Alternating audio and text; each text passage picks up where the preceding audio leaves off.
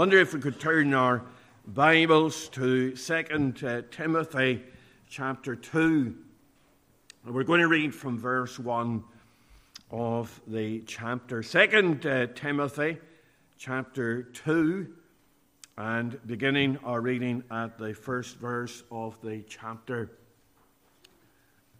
2 Timothy chapter 2 and verse 1. Thou therefore, my son, be strong in the grace that is in Christ Jesus, and the things that thou hast learned of me among many witnesses, the same commit thou to faithful men who shall be able to teach others also. Thou therefore endure hardness as a good soldier of Jesus Christ. No man that warreth entangleth himself in the affairs of this life, that he may please him who hath chosen him to be a soldier. And if a man also strive for masteries, yet he is not crowned except he strive lawfully. The husbandman that laboureth must be first partaker of the fruits. Consider what I say, and the Lord give thee understanding in all things. Remember that Jesus Christ of the seed of David was raised from the dead according to my gospel, wherein I suffer trouble as an evildoer, even unto bonds. But the word of God is not bound. Amen. We know the Lord will add his blessing to the reading of his precious word to our hearts afresh. Let's just unite at the throne of grace in prayer. Our loving God and our gracious Father, we thank thee that we can meet with thee afresh today. We thank thee for God's mercy to our hearts. We're glad, too, that the word of God is not bound. We're glad, our God, that thy word has free course. And we pray that it might be let loose today, and that it might have a mighty effect upon our own hearts and upon the hearts of each one that is listening on in this meeting. Draw near and bless us abundantly, for it's in Jesus' precious name that we'd ask these things. Amen. Amen. Well, today being Remembrance Sunday, we're remembering those that have made that ultimate sacrifice in the different conflicts down through the years. Today, as I said, marks the 80th anniversary of the Battle of El Alamein in North Africa. The Battle of El Alamein took place in 1942 between two great generals. There was the Desert Fox, Erwin Rommel, and then the Spartan General Field Marshal Bernard Law Montgomery. Now, the successes on the Alamein battlefield took place around September, October. It meant that it broke the power of the German forces in North Africa. And when the victory took place in October, November, it was the first real British victory that there had been. They had suffered so many defeats. They had to withdraw from Dunkirk and so on. They had been driven back, but this was the first real victory. It was a real victory that the British forces had over the Germans. And really it marked a turning point, because after that battle, that great victory, the Americans came into the conflict, and then there was D-Day, and there were successes in Italy, in Normandy, in then going into Europe, and eventually to Berlin itself, and then the great victory that was took place in 1945. And we think of the mighty victory that was which took place way back there 80 years ago. Now, the Bible has much to say about the conflict that we are in. And it is a mighty conflict that we are in, that we are on the victory side in. And you think about the many places where the Apostle Paul uses military language in order to speak about the Christian life. He refers to Epaphroditus in Philippians chapter 2 and verse 25 as a fellow soldier. And also in the second verse of Philemon, Paul referred to Archippus as a fellow soldier. We think of the financial support of those in the ministry, and he spoke then in 1 Corinthians 9 and 7. He said, who goeth a warfare any time at his own charges. And he speaks about the financing of the work of God. In Ephesians 6, we're told to put on righteousness and faith and to have the word of God, and we're to have the armor of God upon us. And in 1 Corinthians chapter 14, Paul speaks of those that speak for God even by way of tongues. And he says, if the trumpet give an uncertain sound, who shall prepare himself for battle? And there is no doubt that we as God's people are in a battle. We're in a fight for our Savior, the Lord Jesus Christ. In 1 Thessalonians 5 and 14, he says, warn them that are unruly. And the word unruly there has the connotation of military discipline. We are to be disciplined troops as we fight in this battle for the Lord Jesus Christ. And it's not easy. And we have been thinking about some of the things that God's people struggle with. We've thought about temptation, about time, about the tongue, we have been thinking about the place of unbelief, trust, last week. Today we want to think about turmoil, or the battle. To keep the T's, we're thinking about turmoil.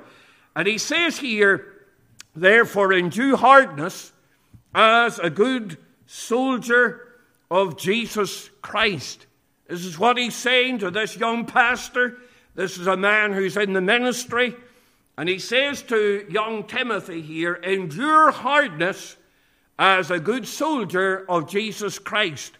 And you can see there that in order to endure hardness, that because he's enduring hardness, that the battle and the fight is not easy. No battle or fight is.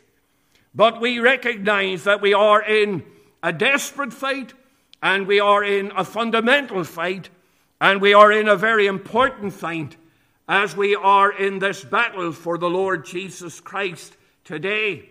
And I want us to think about the spiritual battle that we're in today.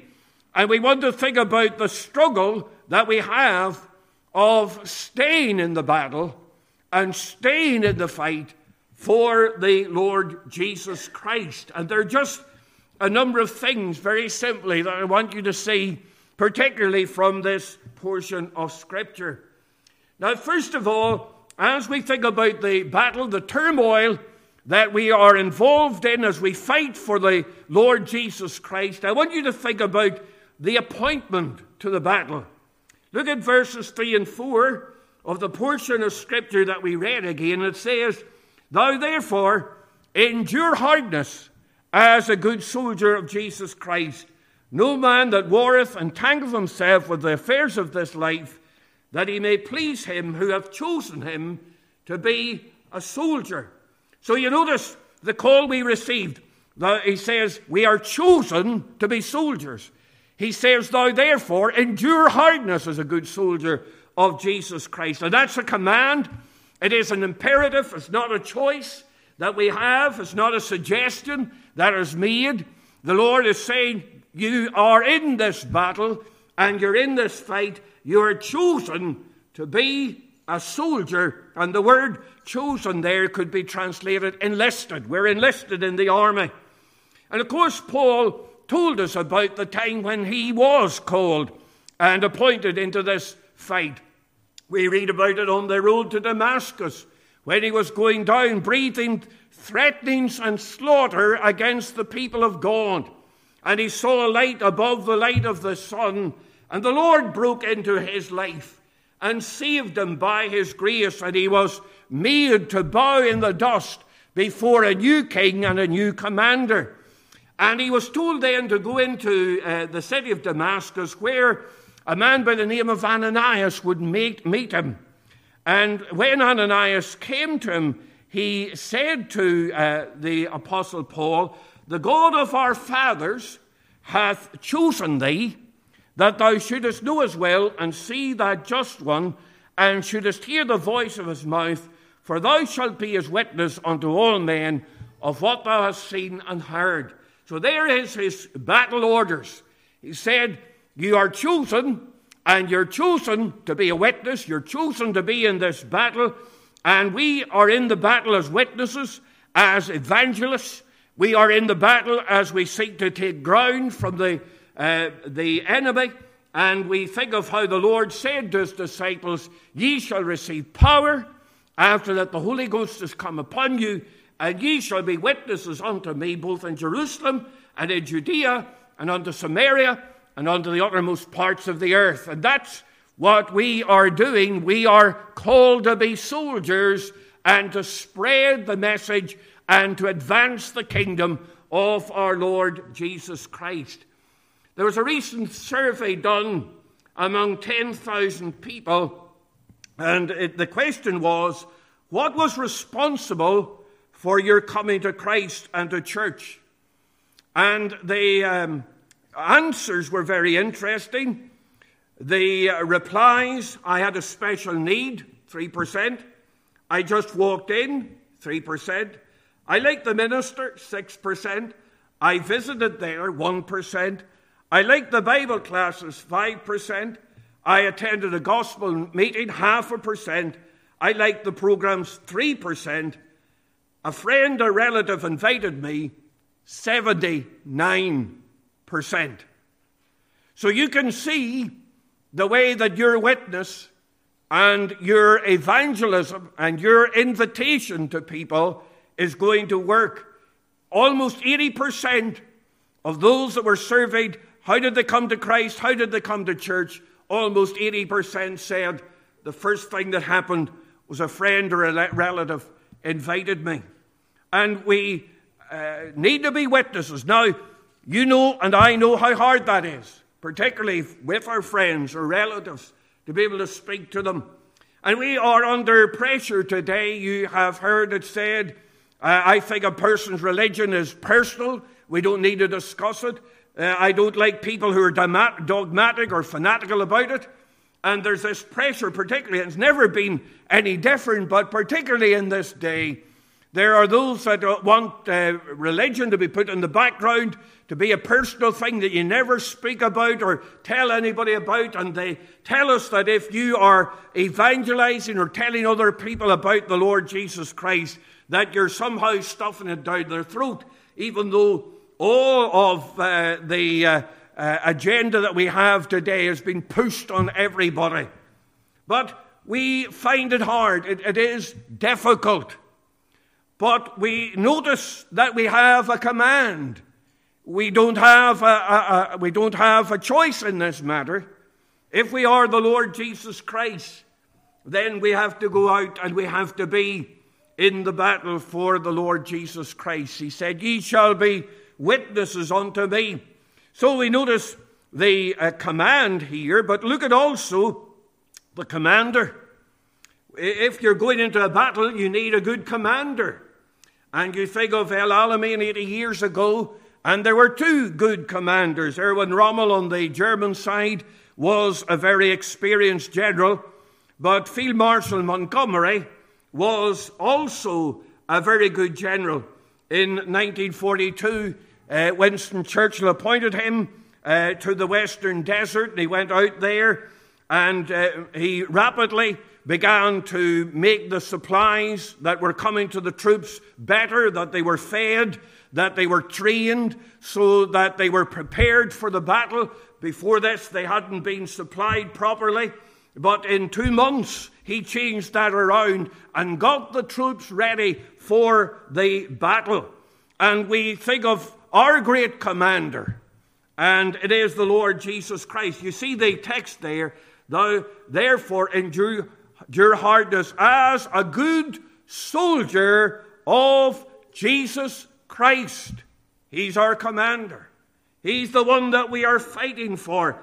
And we are fighting as his troops today. And we need to be obedient to him. A good commander makes sure that his troops are going to follow the orders, that they know what the orders are. And what we need to do today is make sure that we know what God has said in His Word. We're not going to be prepared for the battle if we're not fed. And we feed upon the bread that comes from the Word of God. We're not going to prepare for the battle if we don't know what the orders are and what we are to do. And again, we find the orders in the precious Word of God. So, thank God today we have an appointment to the battle, and we recognize that we are in a battle and in a fight for the Lord Jesus Christ. But not only do I want you to see the appointment to the battle, but I want you to see the attack in the battle. He says, endure hardness as a good soldier of Jesus Christ. And the reason why we have to endure hardness is we're under attack. We are in a place where the enemy is coming against us, and it is a strong enemy. There's a song, a little song, it says, it's a battlefield, brother, not a recreation room. It's a fight and not a game. And it isn't. Must I be carried to the skies on flowery beds of ease, while others fought to win the prize and sailed through bloody seas. And Psalm 2 makes it perfectly plain that this world system is against God and against His Word. And we think of the devil today. The liberals will deny the existence of the devil, but we recognize that there is an evil force in this world. And we'll never understand the world or the way that the world works unless we recognize that there is a devil, that there's an evil force that is in this world. But you think of what it says in Ephesians chapter 6, for we wrestle not against flesh and blood, but against angels and principalities, against powers, against the rulers of the darkness of this world, against spiritual wickedness in high places. Spiritual wickedness. And we think of what's happening in this world at the present time and the attack that there is upon the things of God. There's a hatred against the gospel. They want to destroy the family. They want to destroy the institutions of government. They want to destroy the nation. They want to destroy the church. And all of those institutions are those that have been set up by God. They want to destroy Israel. They want to destroy God's people. All of those things you can recognize. If you've only eyes to see, all of the targets of the world in this day and generation are the targets that are those things that are loved by God and those things that are set up by God. And it's plain to see. And we can't take the devil lightly, and we definitely do not take him as a figment of the imagination. We are in a struggle today. And I want you to see that the enemy that we fight is a spiritual enemy. It speaks there of spiritual wickedness or spiritual evil. It focuses on the evil that we are against. And there is an ongoing evil in this world. You think of what people are for today. Defunding the police. They are for opening the prisons. They are for being light on the criminals. They are for dealing death and abortion. They are for all of these evil things. Spiritual wickedness. It is evil, spiritual evil, that we are fighting in this day, and demonic powers that we are fighting. And we think about the schemes of the devil. He is a spiritual enemy. He's also a spiteful enemy. There's no holds barred with the devil. It's not operating on the normal rules of conflict. He is wicked, and he will deal wickedly. He will work wickedly. He will do things in unscrupulous ways and in vicious ways and in lying ways. He's a liar from the beginning. He will tell lies. He will use propaganda. He will use the twisting of facts, or what they call the spin today. He's a spiteful enemy, and he wants to do us down. He's also a strong enemy. We don't take him or underestimate the power of the devil. And he does have power. He's not all-powerful as God is all-powerful, but we think about how when he came against Job, that he was able to call upon the forces of nature, actually, and he was able to call upon the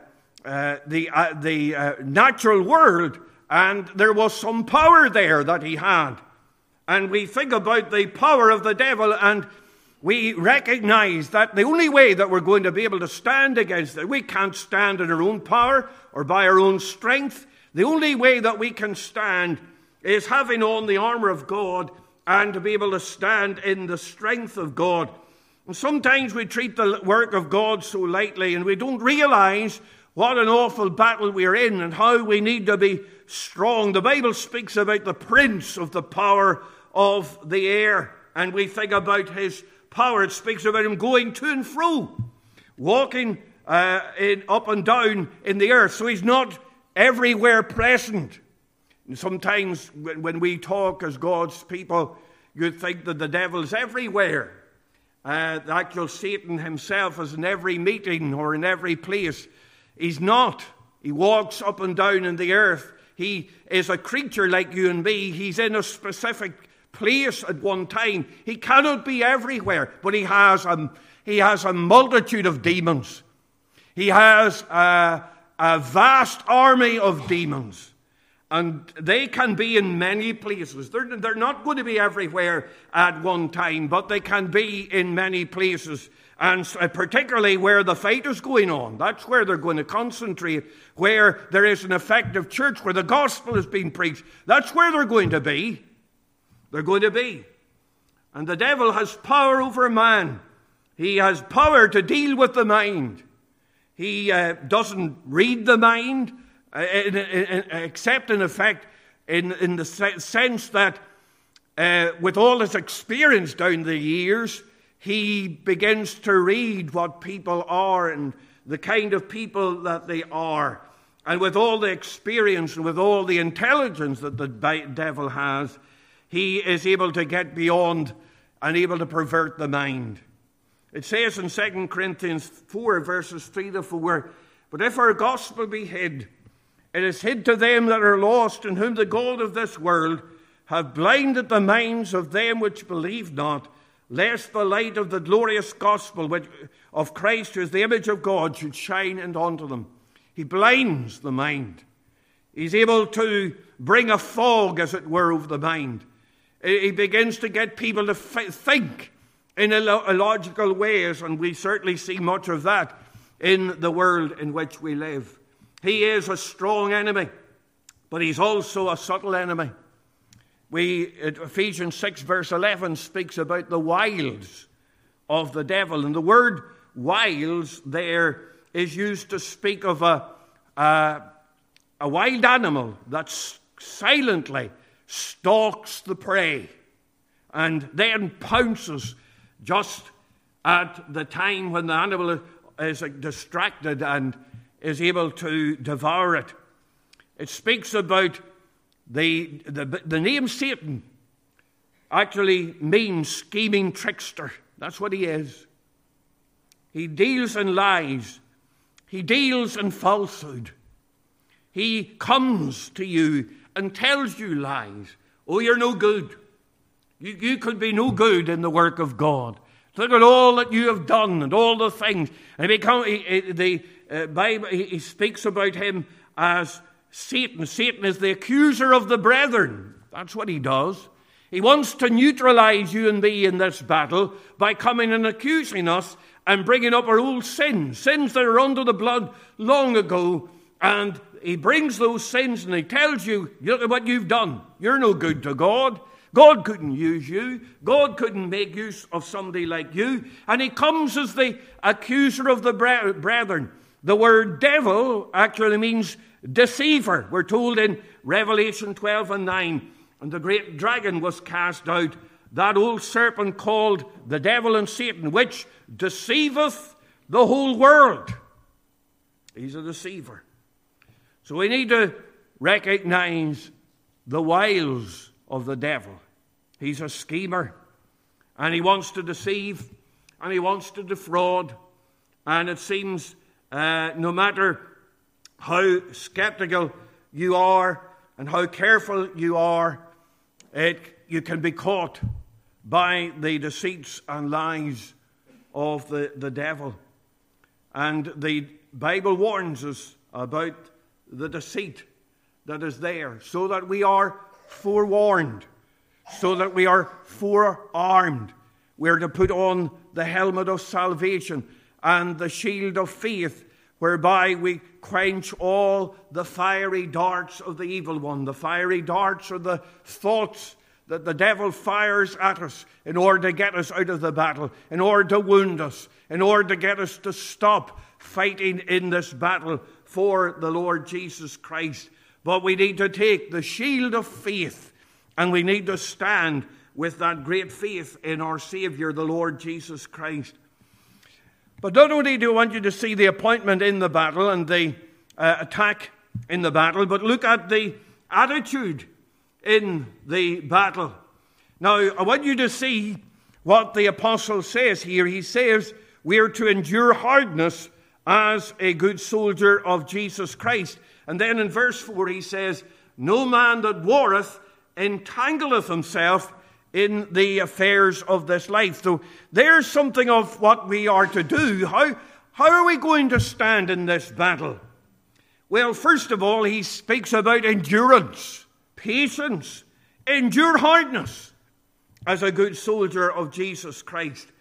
When our Heavenly Father determines to give us the gift of endurance, it's one of the most precious gifts that we can have. And we think about the battle that's round us, the forces that are against us. We think of the onward march that there is. We're going to need stamina. We're going to need patience. We're going to have to stand. He says, having done all, to stand. And when we're standing, we're not going backward. We're not retreating in this battle. And in 2 Timothy 1, verse 8, Paul uses the same word that is endurance there.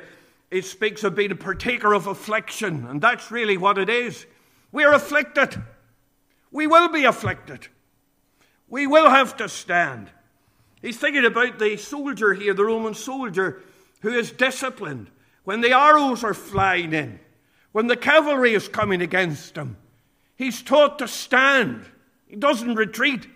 If he begins to back away, he's not only exposing himself, but he's exposing those around him. So the Roman soldier was taught to stand, having put up the shield, and they would put it up in a way that they were under a kind of a barrier in a box like they made with the shield, so that they were able to stand. And this is what he means by enduring hardness.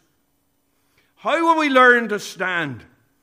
Well, really, through experience, through going through hard times, through going through difficult times.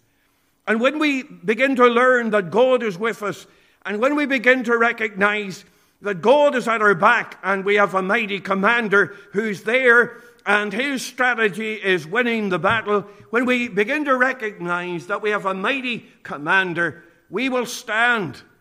The devil will come and say, you're lost. The cause is lost. The church is going. The church is fading away, and the people are leaving the pews and all of the rest of it. Is not the message that we're getting today. No, the Lord says, endure hardness as a good soldier of Jesus Christ. Not only is there endurance, but we are to consider our entanglement. A good soldier, he says, is not entangled in the affairs of this life. John MacArthur said, a soldier is a soldier 24 hours a day, every day of the year. Consequently, he is separated from his normal environment so that he will not entangle himself in the affairs of everyday life.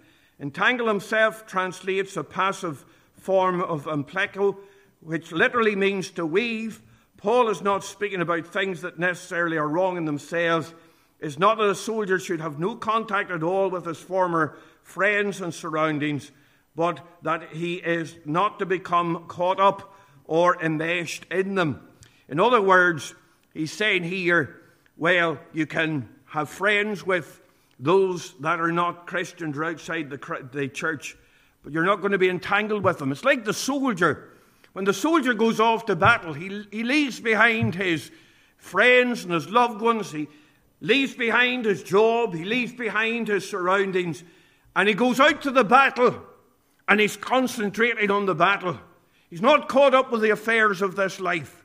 And he's not saying here, as John MacArthur has said, he's not saying that these things that we leave are wrong in themselves, or that they're not don't have their place in our lives. And we are to serve our families, we are to serve in our workplaces and do the ordinary things, but we're not to be caught up with them. We're not to be enmeshed with them. Those things are not going to be first in what we do. We're not entangled in the affairs of this life. So there's endurance and there's entanglement. There's also encouragement. Look at verse 8. Remember that Jesus Christ, of the seed of David, was raised from the dead according to my gospel. And Timothy is in danger here. He's enduring hardness that's difficult. He's fighting. But what does he do for encouragement? Well, he says, remember Jesus Christ. Remember the commander. Remember what you're fighting for.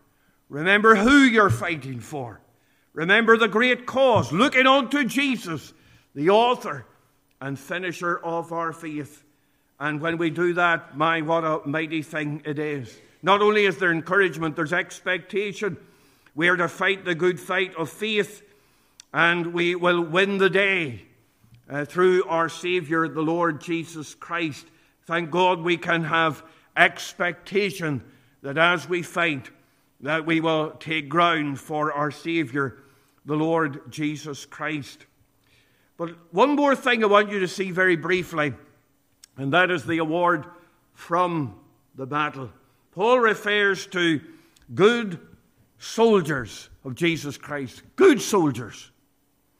You see, the Bible indicates that there are rewards for those that fight in this battle. Paul was able to say at the end of his life, I have fought a good fight. I have finished my course. I have kept the faith. And then he says, there is henceforth laid up for me a crown of righteousness, which the Lord shall give me at that day, and not to me only, but unto all them also that love his appearing. In Galatians 6 and 9 it says, let us not be weary in well-doing, for in due season you shall reap if you faint not. There is a reward. We are fighting in this battle, and we're fighting on the victory side, and that's one of the things that we are able to say. We are on the victory side. There is victory at the end of this battle, so we don't need to be discouraged. We can fight with confidence in this battle because we will prevail. But also, we recognize that the Lord Jesus Christ is by our side, and we are, in heaven's terms, good soldiers of Jesus Christ. And I wonder, when we stand before him, when we come to the end of our lives, will we be able to say, like the apostle, I fought a good fight. I've fought a good fight. I've finished my course. I've kept the faith. Will that be our testimony at the end of the day? We struggle in the turmoil. We struggle in the battle. But how important it is that we renew ourselves in the battle for our Lord Jesus Christ today. May God bless his word and write it upon our hearts for his name's sake. We'll sing a couple of verses of the last hymn there, Onward Christian Soldiers, Marching As to War. We'll sing the first two verses of the hymn, and let's stand as we sing the hymn. 546, please. Thank you.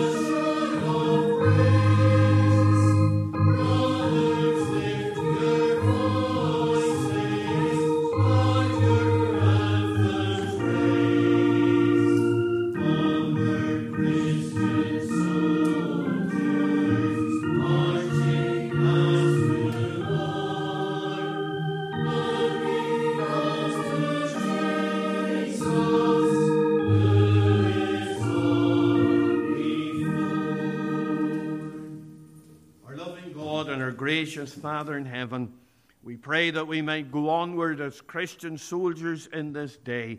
May we fight the battle for our Savior, the Lord Jesus Christ. And, O God, we pray that we might be instant and dedicated soldiers for Thee as we fight day by day. Bless us now, take us to our homes in safety. Be with us throughout this day. For it's in Jesus' precious name that we ask these things. Amen.